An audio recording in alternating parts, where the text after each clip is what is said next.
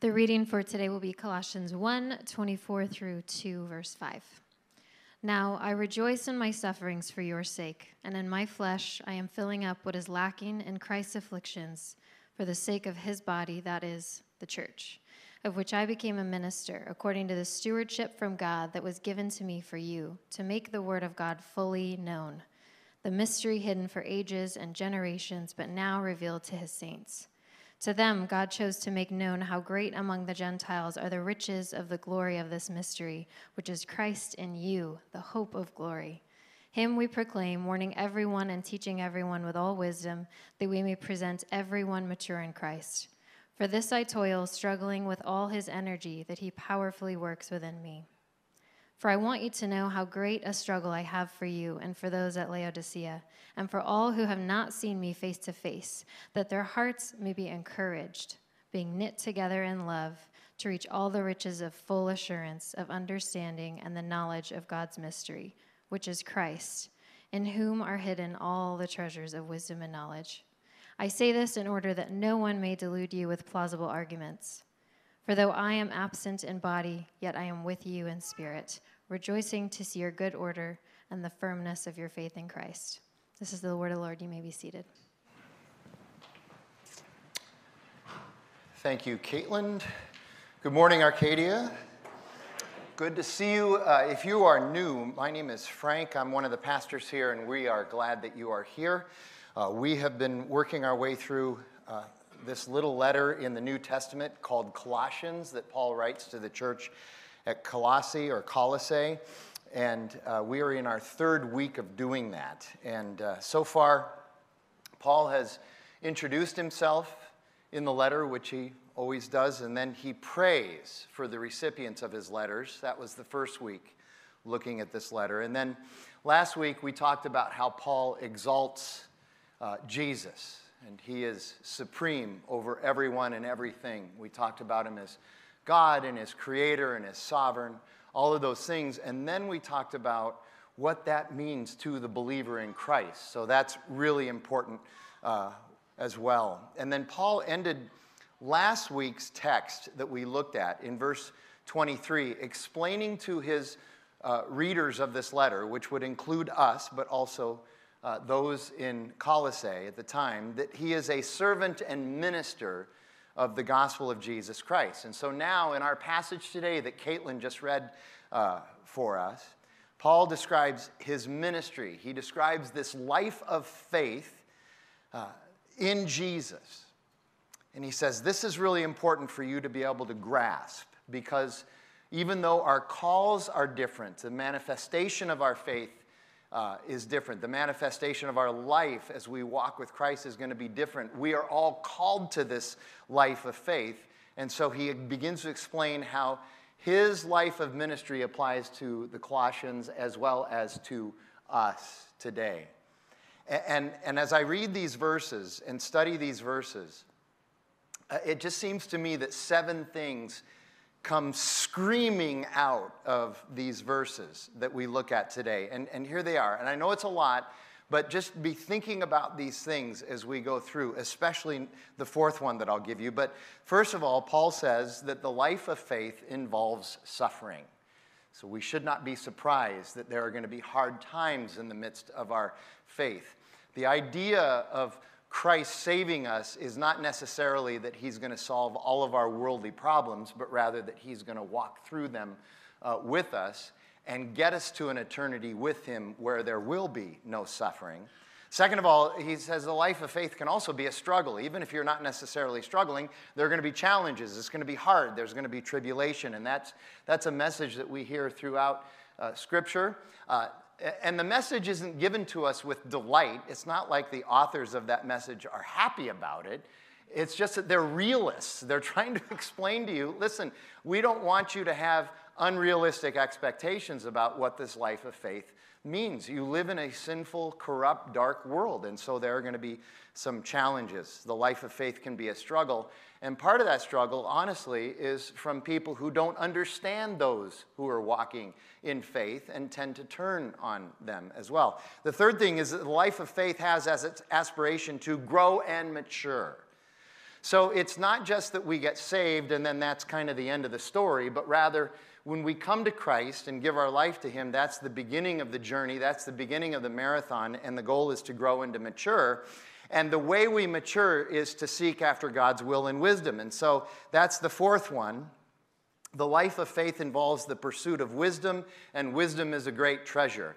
Now, other than Christ, I would argue that this is the nexus of the passage, these 9 verses that we look at today, is this idea of wisdom, okay? Then number 5 is that the life of faith is at odds with the perspective of the world. It just is. If you let people know that you're a follower of Christ, there are going to be people who push back, who mock you, who don't understand, and a lot of times it's just basically out of their ignorance that they might exhibit some measure of fear or some distrust or some anxiety or whatever it is. But this life of faith is always at odds with the perspective of the world around us. And that causes some of our struggles too. Number 6 is the life of faith has great purpose. So Paul writes also that we should never grow weary of doing good because we can grow weary of doing good in a world that's pushing back against us. Paul continually reminds us that not to grow weary of doing good because there is purpose in what we are doing all the way to the end. And then number 7, the life of faith in all its both glory and challenges does bring great joy. Now, like I said, I know that's a lot, but if you haven't noticed, Paul has the tendency to pack a lot of information into just a little bit of text, but it's all important and worthwhile. And as a faith community here at Redemption Arcadia, I hope that we can see it all and begin to appropriate it to our lives as well. So let's dive in. I'm going to just take this 2 or 3 verses at a time today. We're going to start with 24 through 26. Paul writes, now, he says, after he became a minister of the gospel, he says, now I rejoice in all the good times and that's not what it says. He says, I rejoice in my sufferings for your sake. And in my flesh, I am filling up what is lacking in Christ's afflictions for the sake of his body, that is the church. I'm doing this for the church, of which I became a minister according to the stewardship from God that was given to me for you to make the word of God fully known. The mystery hidden for ages and generations, but now revealed to his saints. Now, although Paul has never met the readers of this letter, we talked about that the first week. He didn't plant the church at Colossae. He's never actually been there to meet the people, but he knows about them, he's heard about them, and his influence and legacy is a big part of the church. He knows that he has something in common with them. He clearly identifies with them, and he identifies with us because of one thing, and that would be Christ in us. I'm sure many of you have had this experience where you feel an affinity for somebody that you really haven't even met before, but you know that they're in Christ and you're in Christ, and suddenly there's a connection there with that person that can be even stronger than a DNA connection that you might have with someone else. I know that I've experienced that many times. And one of those connections with others in Christ comes actually from the afflictions. Not only the afflictions that Christ suffered in his crucifixion and his trial, not only the afflictions that Christ suffered as he came in his incarnation and walked with us on this earth, but also those visited on every single Christian in history since the first century, the afflictions that we all share as well. And what's interesting is that every affliction visited on us because of our faith, for our faith, also afflict Jesus, every single one of them. I mentioned this, I think, last week, or maybe the week before. If you'll recall, when Paul was Saul, before he became a Christian, he was a persecutor of Christians. He hated Christians, and he wanted to throw them in jail and execute them, and he would go to cities and drag them back. And he was on his way to Damascus to do that. You can read about this in the book of Acts. And on his way to Damascus, the resurrected Christ confronted him abruptly, and he says to Saul, who became Paul, he says, Saul, Saul, why are you persecuting me? He doesn't say, why are you persecuting my people? He doesn't say, why are you persecuting the church? He says, why are you persecuting me? So now here in particular, Paul is suffering affliction personally by being in the Roman prison because he's been preaching the gospel. And what Paul concludes about that is that it's better that he's being persecuted, he's being afflicted, it's better that he's in prison than those in Colossae. He's saying, I'm happy to do this for you. Let me do this for you. It's better that it's happening to me than to you. And then in verses 25 and 26, Paul explains why he and us suffer affliction as servants and ministers of Christ. He says we do it in order to make the word of God and the mystery of the gospel known. The word of God, Scripture, and the mystery of the gospel, he wants those things to be known. So the word, he specifically here is talking about the prophetic word in the Old Testament that points to the fact that a Messiah is going to come and that in fact the Messiah has come in Jesus. So that's the specific word he's pointing to, but he's also pointing to the word meaning the entirety of God's word, wisdom, will, and instruction for us. And then the mystery of the gospel is actually the grace part. We've talked about how people just really struggle with this notion of grace, the fact that there's nothing that we're supposed to do in our salvation, that Jesus has done it all. In other words, we can't save ourselves. And that is the good news, that is the gospel. We just give our lives to Christ. And then there's work afterwards. The work we do in ministry, I want to just make sure we're clear on this. The work we do in ministry is not for our salvation, but it's because of our salvation. It's a result. It's the fruit of our salvation. And then this mystery, we need to understand also the way Paul talks about this mystery. This mystery isn't a mystery in the sense that it cannot be known, but rather it's an open secret that is knowable to anybody who hears the proclamation of the gospel and comes to Jesus. It's knowable to anybody that is the recipient of any message about Jesus and says, okay, I want to know more about that. I want to be in Christ. I want that gift of grace from Jesus. And then we see the rest of chapter 1, 27 through 29. To them, God chose to make known how great among the Gentiles, the non-Jews, the people who aren't necessarily known as God people, are the riches of the glory of his mystery, which is Christ in you, the hope of glory. Him we proclaim, warning everyone and teaching everyone with all wisdom, that we may present everyone mature in Christ. Notice the connection between maturity in our faith and wisdom. How important God's wisdom is to us maturing in our faith. And he says, for this I toil, struggling with all his energy, Jesus' energy, that he powerfully works within me. So Paul now explains that this mystery, this open secret of the good news of Jesus that anyone can know, is glorious riches. It's the richest thing that we can have. It's great wealth for anyone who has embraced it, including the Gentiles. He says, this is Paul, who really didn't like Gentiles before all of this happened to him, and now he's proclaiming this to the Gentiles. He wants the Gentiles to be grafted in.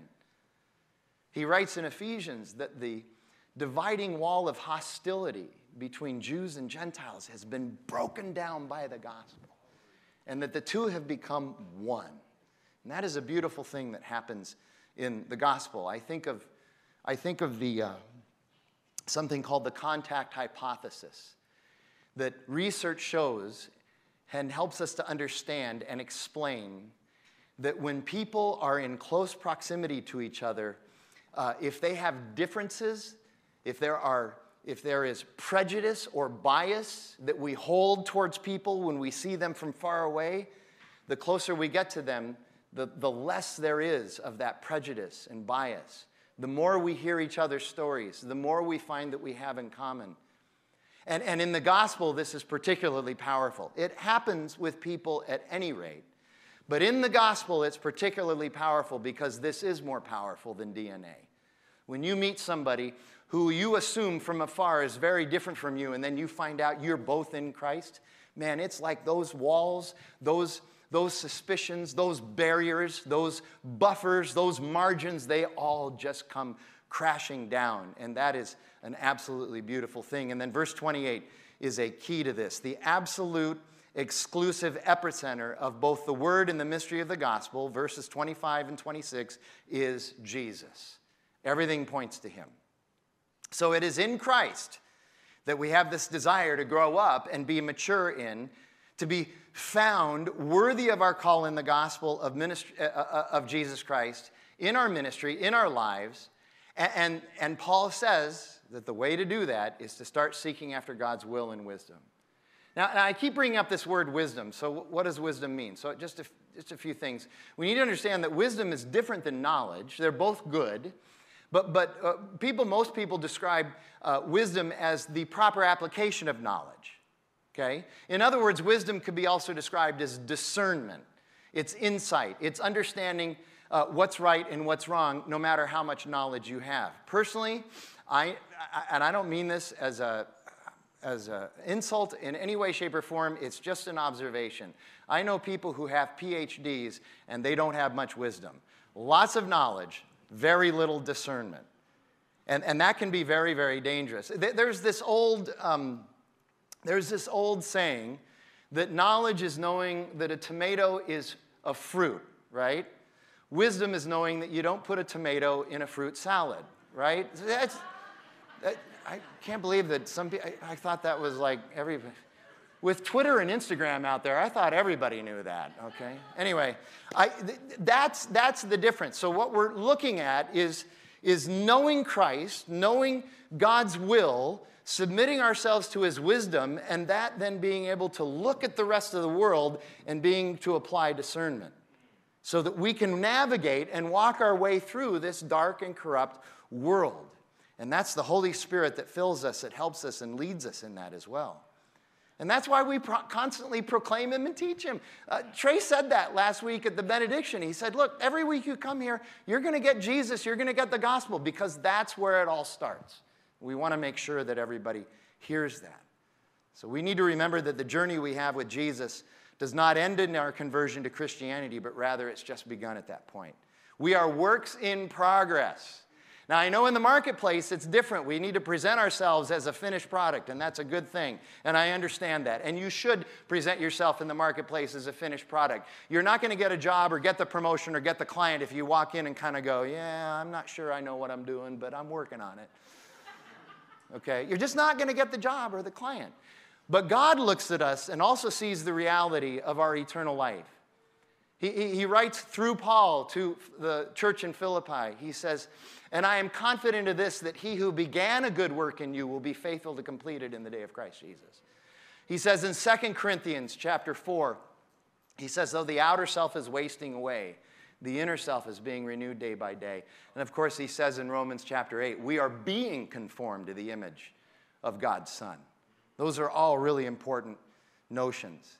And then in verse 29, Paul explains that it is for the privilege and priority of proclaiming Jesus that he toils and struggles. So the word toil means to work endlessly. Okay, so now I know I'm going maybe a little bit beyond the text here, but I'm not sure that anybody is ever, who is in Christ, anybody is ever supposed to retire from proclaiming Christ in their life. You may retire from your marketplace job, but you never retire from this life in Christ. You never retire from a life of service. You never retire from a life of proclaiming him. As a pastor, I've had really the privilege of being with people on their deathbed and listening to them proclaim Christ and the comfort he gives them and the hope that they have in him on their deathbed, and seeing that and going, yes, this is a great testimony, and this is how I know, one of the ways that I know that this gospel is real, that all the way to the end, people are proclaiming Jesus. And then the word struggles really just means to battle, to compete, to get in the trenches and strive and to contend. But then he makes this very clear. By what power does he toil and struggle? In Christ. It's in Christ. It's not by his own power. And now we go to chapter 2, but we continue this thought process because Paul just kind of gets on this roll. Verses 1 through 3, he writes, for I want you to know how great a struggle I have for you and for those at Laodicea, and for all who have not seen me face to face. So there's his admission that he has never met them face to face, but he's still writing them. That their hearts may be encouraged, being knit together in love, to reach all the riches and full assurance of understanding and the knowledge of God's mystery, which is Christ, in whom are hidden all the treasures of wisdom and knowledge. So verse 1, Paul explains that his toil and struggle for the gospel is general. It is for the whole world, but it's also specific. Paul makes it specific to Colossae and to Laodicea. We talked about that the first week. Laodicea is another city that's about 10 miles to the northwest of Colossae. And then verses 2 and 3, the tangible result of the toil and struggle is this: encouragement, unity, love, wisdom, discernment, and knowledge in Jesus. There is a tangible benefit to this hard work. I'm going to talk about that more later in the message. In other words, what Paul is saying is that this faith community that he's writing is being strengthened by these things. Now, why would this be important that he say this? Well, he starts to get to it in verses 4 and 5. And verses 4 and 5 set us up for next week, which is when he goes after these plausible worldly philosophies, these things that are infiltrating into the church. And we're going to be looking at those next week. But he begins to set us up with verses 4 and 5. He writes, "I say this in order that no one may delude you with plausible arguments. For though I am absent in body, yet I am with you in spirit, rejoicing to see your good order and the firmness of your faith in Christ." Verse 4, he says, "Don't be hoodwinked." That means deceived. "And don't be hornswoggled." Anybody ever heard the word? I always wanted to use that in a sermon. Hornswoggled. Doesn't that just sound like you got to be from Texas to use that word? Anyway, hornswoggled means victimized.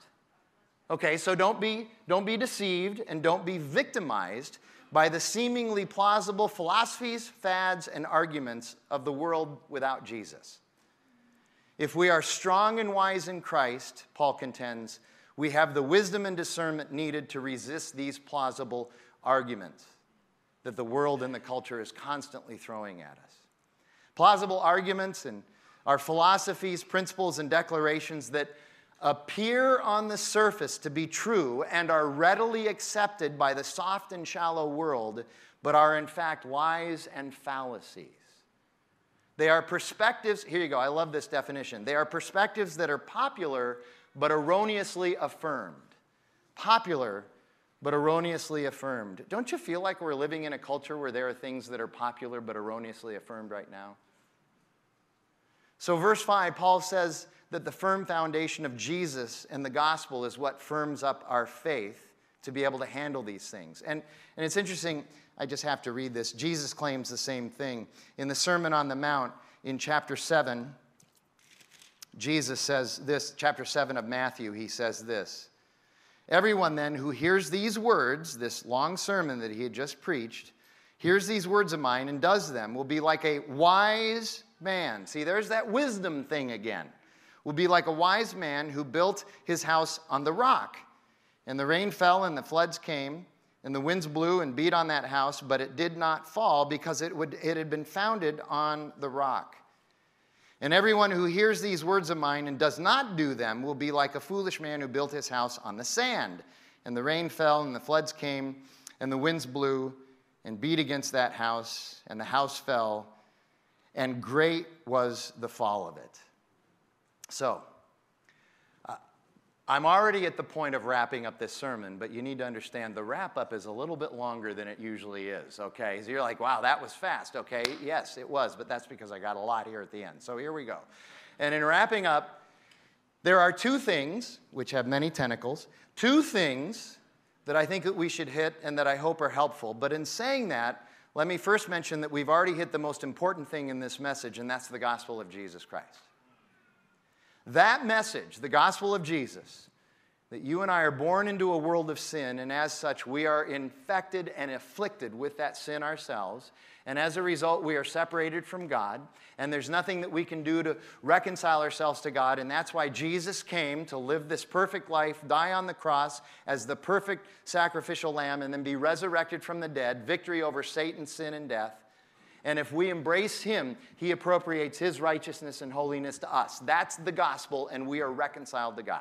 That's the gospel, and that is good news. And that's for anybody in this room right now that doesn't know that yet. We would pray that you would come to Jesus.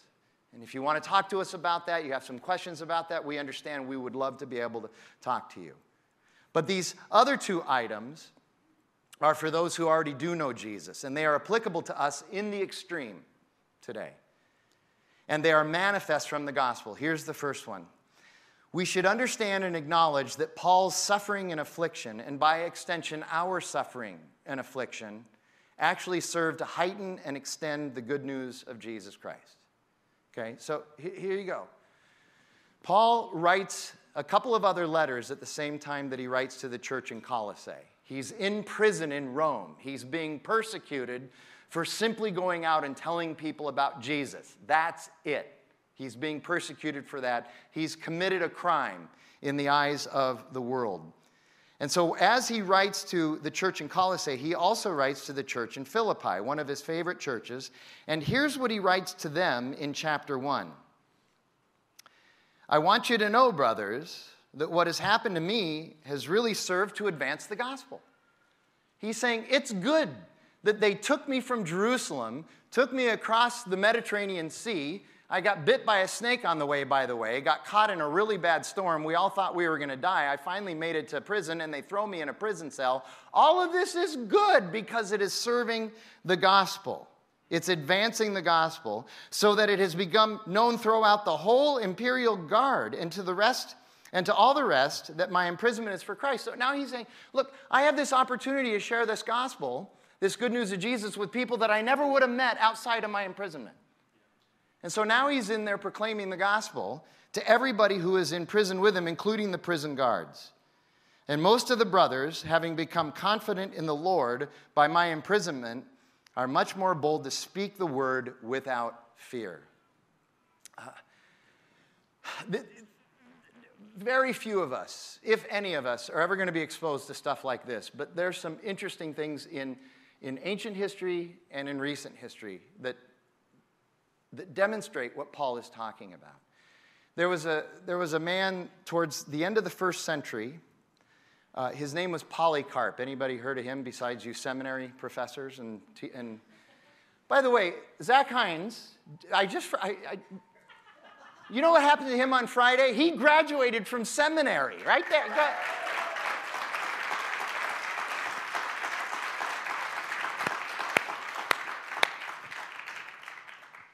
And his mother's here with him, so. I immediately texted him right after his graduation. I said, now that you have a degree in theology, could you please answer this question that people have been asking for centuries? How many angels can really dance on the head of a pin? He had no answer. Don't go to that seminary. Okay, so anyway, okay. Hey, Fuller didn't answer it for me either, so they're out as well. All right. Anyway, Polycarp was the bishop of Smyrna in the late first century, okay? And so they came to get him because he's proclaiming the gospel. The Romans did. And so the Romans, besides crucifixion, had as a way of executing people, burning people at the stake. Have you ever heard of that? Okay. What you maybe don't know about burning at the stake was they had two kinds of burns. They had a slow burn and a fast burn. A fast burn was if they wanted to show mercy to the person and get it over with. A slow burn is if they really hated the person that they were executing. And they knew how to build the fire under the stake in order to make it last about 20 minutes before the person would die. And that's what they did to Polycarp. And you know what Polycarp did as he was dying? He proclaimed Jesus. And he proclaimed forgiveness for the people that were doing this to him. Imagine the people that saw that and changed their mind about Jesus. God uses that. This is even tougher. I'm sure many of you remember the Christians who were executed by ISIS on a Libyan beach some 7 years ago. Just absolutely tragic. I had real dissonance about looking at the video of that, but I felt like I had to. And it was really tough, very tragic. And yet, interestingly enough, the result of that has been many people coming to faith. God somehow has used that as well. So here's the second thing. Paul keeps writing, and he writes this everywhere, that embracing the gospel, that knowing Jesus and being in Christ makes us rich. For instance, in this letter, he writes, all the riches of full assurance of knowing God's mystery, the gospel of Jesus Christ. Another way to say that is that in Christ we have spiritual wealth. But we also know that this wealth comes at a cost. The cost was Jesus on the cross, certainly. But the cost is also our afflictions, our tribulation, our trials, our challenges, and our sufferings as we follow Jesus. Now, this is where I get into this sort of ironic, it's funny to me sort of conversation that I like to have. This is funny to me, funny in an ironic way, not in a ha-ha way. Every other wealth in this world that we can think of, every other kind of wealth in this world that we can think of, we all understand. Everybody, inside the church, outside the church, we all understand and know, and we accept the fact that wealth always comes with a cost and that it requires discipline to attain. Wealth always comes with a cost and it requires discipline to attain. Financial wealth, educational wealth, experiential wealth, vocational wealth, chronological wealth. What that means is good time management. Health, wealth, fitness, all of that. And expertise wealth, knowing something better than anybody else. Whatever wealth that we have or strive for, we know it'll cost us something to gain, and that we will have to discipline ourselves to be able to acquire it. By the way, it doesn't take any discipline to spend it. That's why people who acquire wealth without any cost or discipline have the tendency to spend it very quickly, because they don't understand. So we understand that acquiring this takes discipline, and there's going to be a cost involved. We have to dedicate ourselves to it. But when it comes to Jesus, and when it comes to a mature faith, which Paul is talking about here, is pursuing this mature faith, pursuing knowing God and his wisdom. When it comes to living, as Paul so often writes to us, when it becomes living a life worthy of our calling in Jesus, we bellow, unfair, when we discover that there's a cost and discipline to this life. And what's even more ironic is that the biggest and most impossible cost and discipline for this faith has already been borne for us by Jesus' life, death, and resurrection. The biggest part has already been borne for us. He's done everything that we couldn't do. But when we come to him, he also calls us to follow him and grow up in him. And so that's our cost. That's our contribution. That's our sacrifice. That's our discipline. That's our cross. He says, deny yourselves and pick up your cross when you follow me. So like Paul, we're going to toil and struggle. And that means primarily two big bucket items that we have to embrace. Number one is we need to do everything we can to know him more deeply and more intimately. We need to be able to, not saying at the expense of everything else, but what I'm saying is that we need to arrange our lives so that there's time in our life for deep work in the gospel. Worship, studying his word, serving others, being concerned about loving our community. And then the second big bucket item is the way Peter says it. Peter says this in 1 Peter chapter 4, verses 12 through 14. He writes, "Beloved, do not be surprised at the fiery trials that come upon you to test you, as though something strange were happening to you. Hey, I just accepted Jesus. Why do I still have problems at work? Don't be surprised. Rather, you should rejoice that you share in the sufferings of Christ. If you are insulted for the name of Christ, you are blessed, because the Spirit of glory and of God rests upon you." Clearly, one of the most misplaced expectations people have of Jesus is that we get all the benefits of Jesus without any of the cost, sacrifice, or discipline. We never seem to place that expectation on any other worthy endeavor in life, but we do, it seems, on Jesus. We need to be able to come and experience Jesus in a deep and profound way. And that means we have to put forth a little bit of effort. And what we're trying to get at here is God's will and God's wisdom, because throughout Scripture, throughout the wisdom literature in the Old Testament, and throughout the Gospels and the New Testament letters, it is clear that the writers of Scripture, the writers of the Bible, say that the best way to navigate this dark world, this corrupt world, is with the wisdom of God, the discernment that God gives us. For 23 years, I've been teaching in the Communication and Humanities Department as an adjunct instructor at Paradise Valley Community College. And for 23 years, 46 semesters, I have walked by this sign in the quad of the M building where my classes are every week. And I just walked by it again this last week. I know it's hard to see, but I wanted to show you that this monument is in the quad there. And here's what it says. Y'all know who H.G. Wells was, or at least you can look him up on the internet. So it's a quote from H.G. Wells. And the school decided to put this huge monument out there years ago when they built the school. And here's the quote: "Civilization is the race between education and catastrophe." And for 23 years, I have walked by that placard, and I have felt that there was something not quite right about it. But I could never put my finger on it. It took 23 years of walking by that, shaking my head and going, something not quite right. I'm not sure what it is. And then this last week, I walked by, and I think it's because I've been studying this passage, and it hit me. Wells was wrong. May he rest in peace. I'm sorry to insult somebody like that. But he was wrong.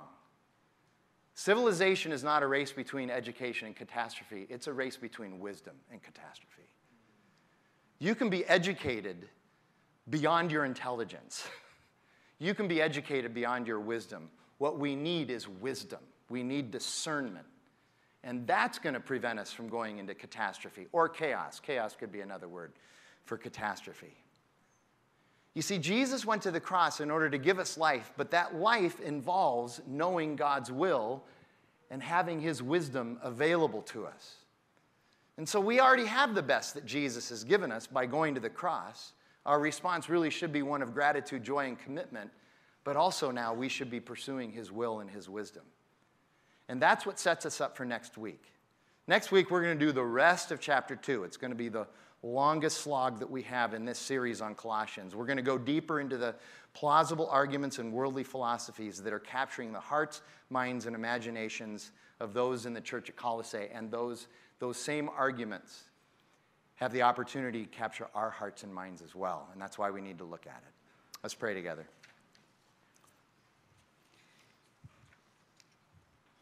Our Father in heaven, we know that what you want for us and what you have for us is for our best.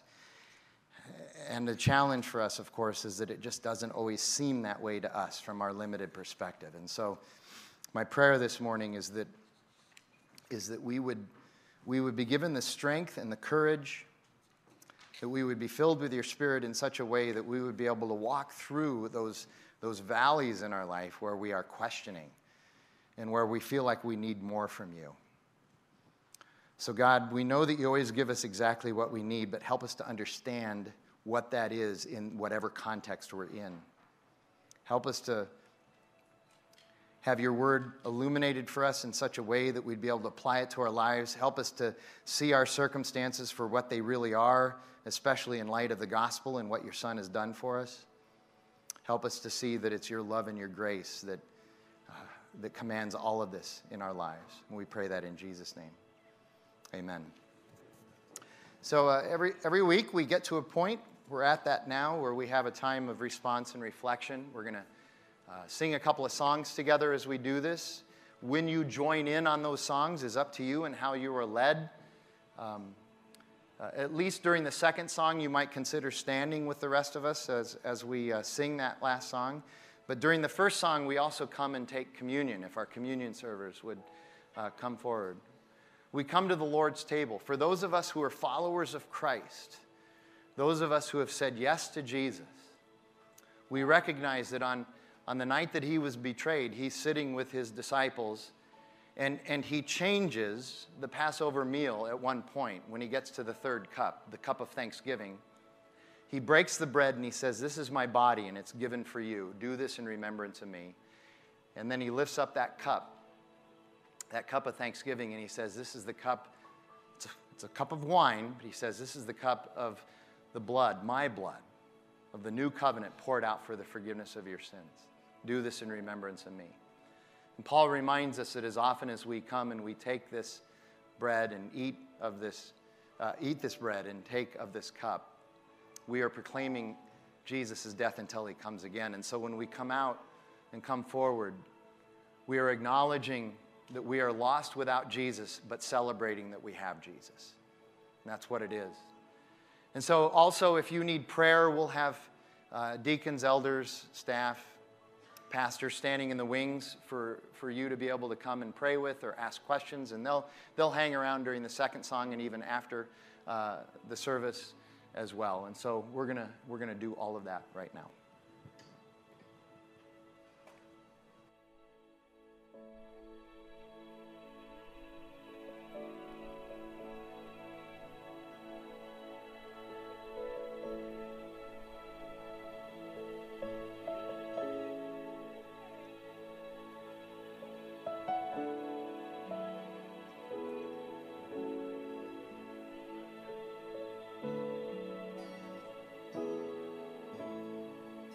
Before the throne of God above, I have a strong and perfect plea, a great high priest whose name is love, whoever lives and pleads for me. My name is graven on his hands, my name is written on his heart. I know that while in heaven he stands, no tongue can bid me thence depart. No tongue can bid me thence depart.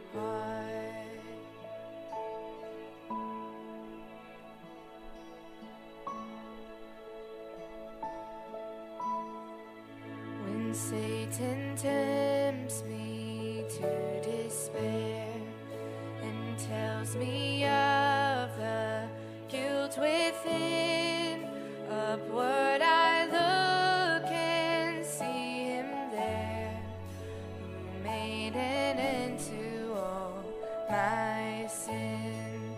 Because the sinless Savior died, my sinful soul is counted free, for God the just is satisfied to look on him and pardon me, to look on him and pardon me.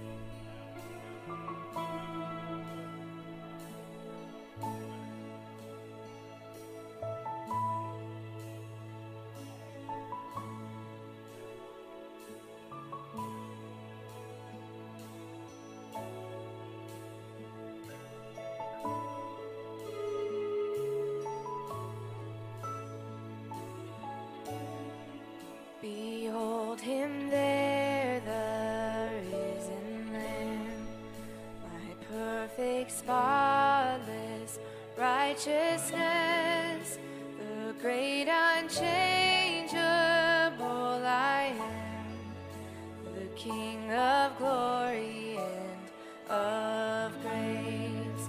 One with himself I cannot die. My soul is purchased by his blood. My life is hid with Christ on high, with Christ my Savior and my God, with Christ my Savior and my God. One with himself, I cannot die. My soul is purchased by his blood.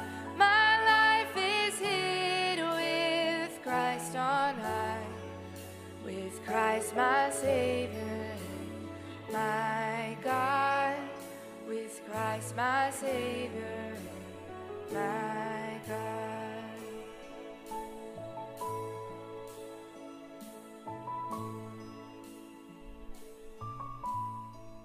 Because the sinless Savior died, my sinful soul is counted free. For God the just is satisfied to look on him and pardon me, to look on him and pardon me.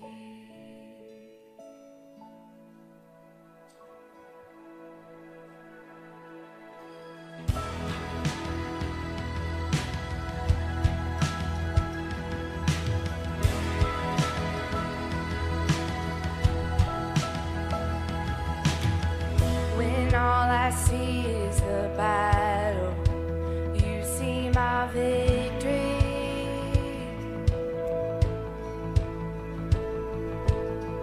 When all I see is a mountain, you see a mountain. And as I walk through the shadow, your love surrounds me.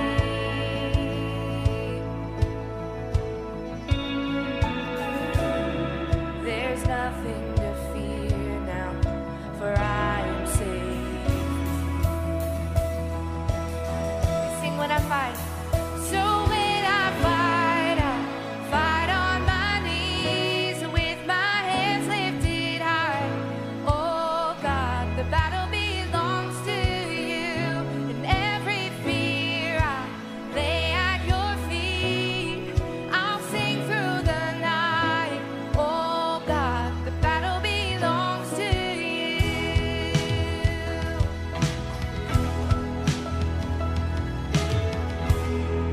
And if you are for me, who can be against me?